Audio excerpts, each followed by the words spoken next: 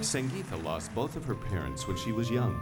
Her ailing grandmother cares for her, but she's getting too old to work and to provide for Sangeetha also.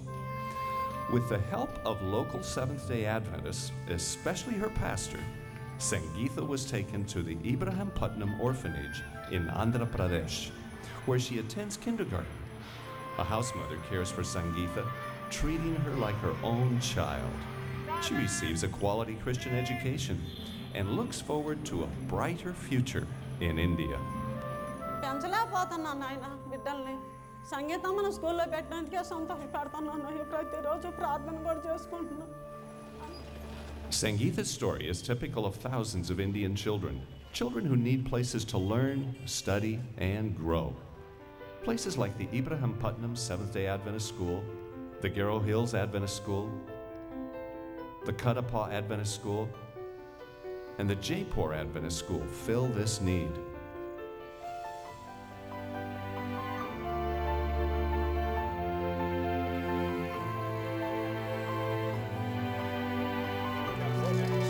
For the past 10 years, Maranatha has been active in bringing hope to India. In 2001, Garwin McNeilis and Bob Paulson organized a 50-village outreach effort in Ongole.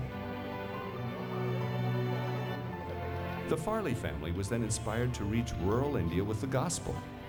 Over several years, they helped to organize efforts for 800 villages.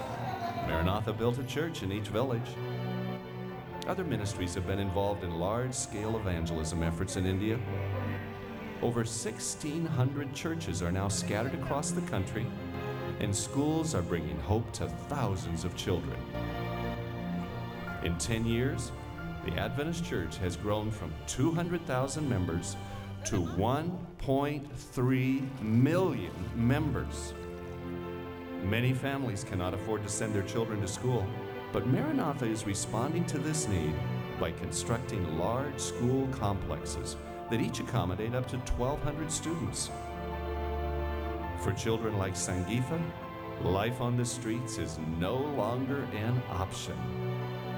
With your help, we can continue to give thousands in India a better life.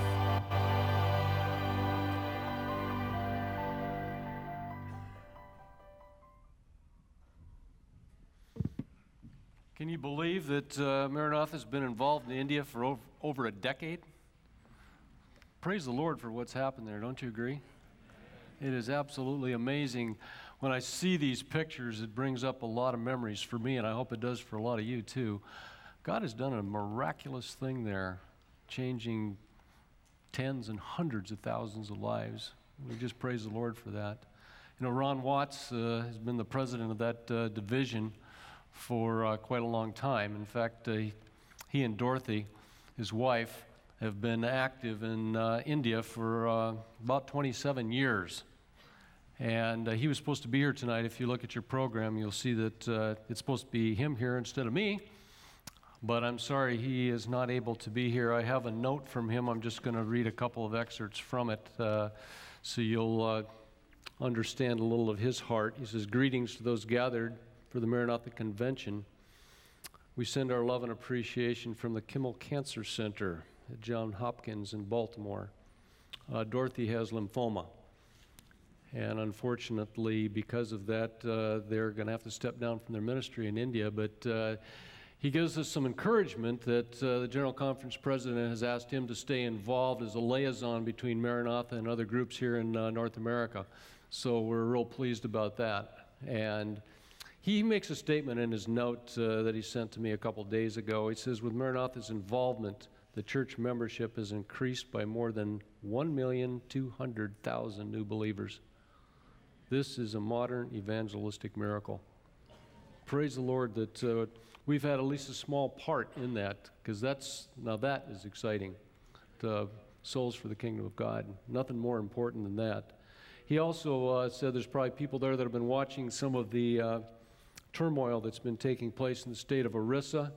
There has been some religious persecution there. He believes that it's coming under control. People are being tested, but he calls for our prayers to support them. And Says, heaven's blessing on you this weekend. I'm sorry I can't be there, Ron and Dorothy Watts. So pray for them. They're going through a tough time. They've been great leaders in that part of the world.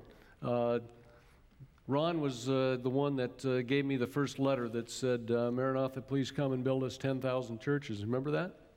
Some of you remember that request. So we haven't built 10,000 yet, but actually what he was after, he wanted 1 million members in India. He had dreamed for that his whole 27 years there. And now they have about 1.3 million members there. So praise the Lord. God blessed him for his faith, and we'll continue to build there. I'd like to ask Doug Clark to come up. Doug has been involved with Maranatha in India since the very beginning. In fact, Doug, you made the very first trip with me over there, and you and your family have lived in India for 10 years now. Tell us what it's been like to experience that decade of God's leading in India. It's actually hard to believe, Don, that it's 10 years. Some days, other days it feels closer to 100, but most of the time it feels like it's just flown by.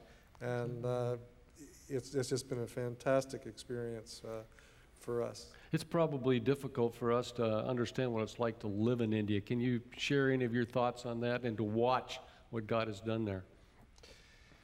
Well, when we first went to India, and you and I made that first trip, and when Ron asked for the 10,000 churches,